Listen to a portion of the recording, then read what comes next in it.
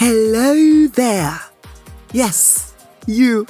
I'm talking to you. You're my favorite person right now, and I just wanted to let you know I'm doing all I can to see that you make rapid growth and progress on this your musical journey, your musical adventure. And I also wanted to tell you I am super happy. I am glad that you gave me the honors and the privilege to be part of your journey. I cannot wait to see you get to your destination, your dream voice, calling my name. So I'm like, yeah, I owe all this to Coach Marshall. He has been a big part of my journey. I seriously cannot wait.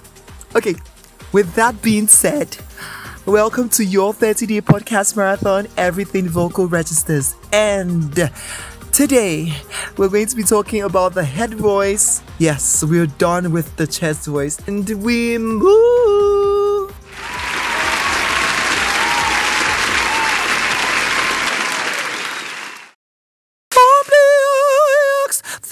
Teach me while you're walking.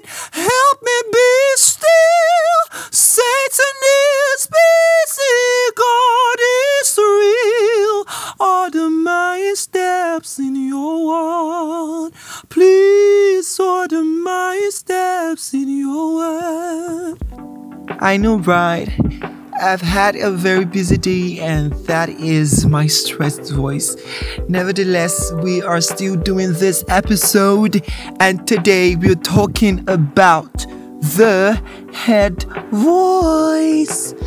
Okay, if you listen to that sample, you must have heard something like that before. This would not be your first time, and most of you already have an idea of what the head voice is. I'm still going to teach it for some of us who have no knowledge on singing whatsoever.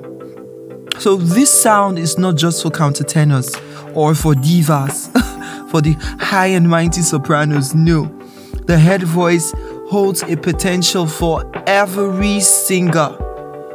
Every single person has a potential in their head voice. It may not be bright as other voice types.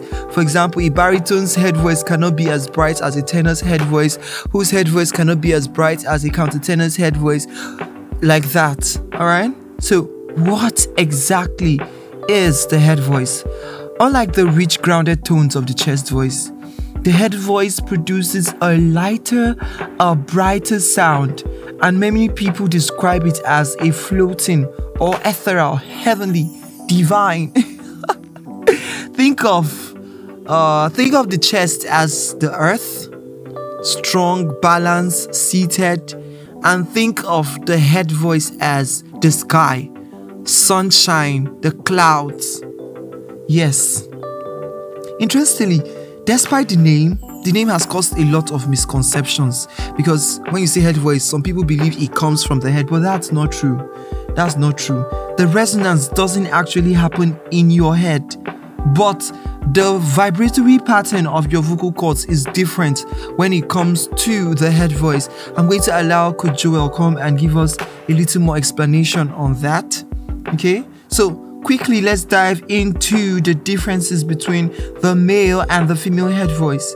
For the male singers, the head voice typically sits lower than the female voice. Of course, the female has a more higher voice than the males, with exception to countertenors. The female voice is always seated higher than the males. Their talking voice, their chest voice is seated higher than the male's talking voice. Their head voice also is seated higher than the male head voice. Okay, so for female singers, the head voice often starts slightly higher than the male head voice, and its brightness and richness is also definitely more than the male voices. The head voice isn't just for that place where you just go and shine. No, that's not what it's for. When you blend it with your chest voice, it creates that holy grail of singing, the mixed voice. And the mixed voice gives you a wider range, gives you more expression, helps you to bridge your chest and your head voice. So the think of it as a secret ingredient for smooth transition for your going up and down. Okay, now for male singers, mastering the head voice is often not as easy as for the female singers because of the differences in their anatomy, in their vocal anatomy. So it's quite harder for the male than for the females. I do not say it's impossible, and I do not say with training you will not be able to master it. I'm just saying it is more harder for the male to train to have this really perfectly trained head voice than the females, just because of the anatomical differences. Most guys have difficulty accessing their head voice. They often flip into falsetto. I usually tell people it's not a crime for you to start from the falsetto level. Okay, there's this big fight, there's this big quarrel, there's this kind of worms. If you want a problem to happen, if you want a conundrum to happen in a room filled with vocal coaches, just say the word. What's the difference between falsetto and head voice? And there you go. The hustle tussle will begin, because this is a topic that has been debated over the years, and till now it's still under contention. There's still so much controversy all around it. However, we're going to work with a definition here on the Making Musical Quantum Leaps. I'm not going to be getting involved in that hustle tussle today. Coach Joel is going to be coming around tomorrow, and he's going to continue from there. But like I said, for guys, most times your head voice is usually not worked on, is not strong, and it is totally fine to start from falsetto. When you begin to get more vocal cord closure, you get to understand all this stuff by tomorrow. Okay, so as you continue to proceed and with training from your falsetto, it would eventually move and become that powerful head voice you're working on.